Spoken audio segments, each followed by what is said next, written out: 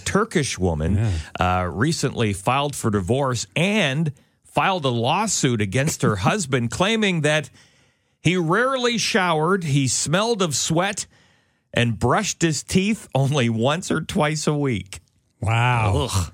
That is disgusting. That's disgusting. I really don't blame her. No. She filed for a divorce from him, citing his lack of personal hygiene as the main reason. Yeah. She claimed, well, at least she wouldn't have to worry about him cheating on her. Oh, God, no. No, nobody would want to.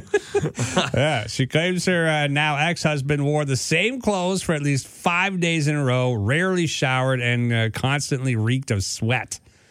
There were also witnesses, co-workers of this guy would go in and take the stand. They say that the guy took a shower at most once every 7 to 10 days. Oh, how can you do that? Brushed his teeth once or twice a week and stated that his foul body odor made working with him torture as well. Yeah. But let's be honest. We all have encountered someone with body odor, like bad BO. Yeah. You know, I know of a guy, and I never said anything. No, I'd never say anything. But that's the problem. You probably should say something, right? Because sometimes they don't know. I can tell you, marriage isn't going to work out. That's for sure. Right, for that. Yeah, that's right.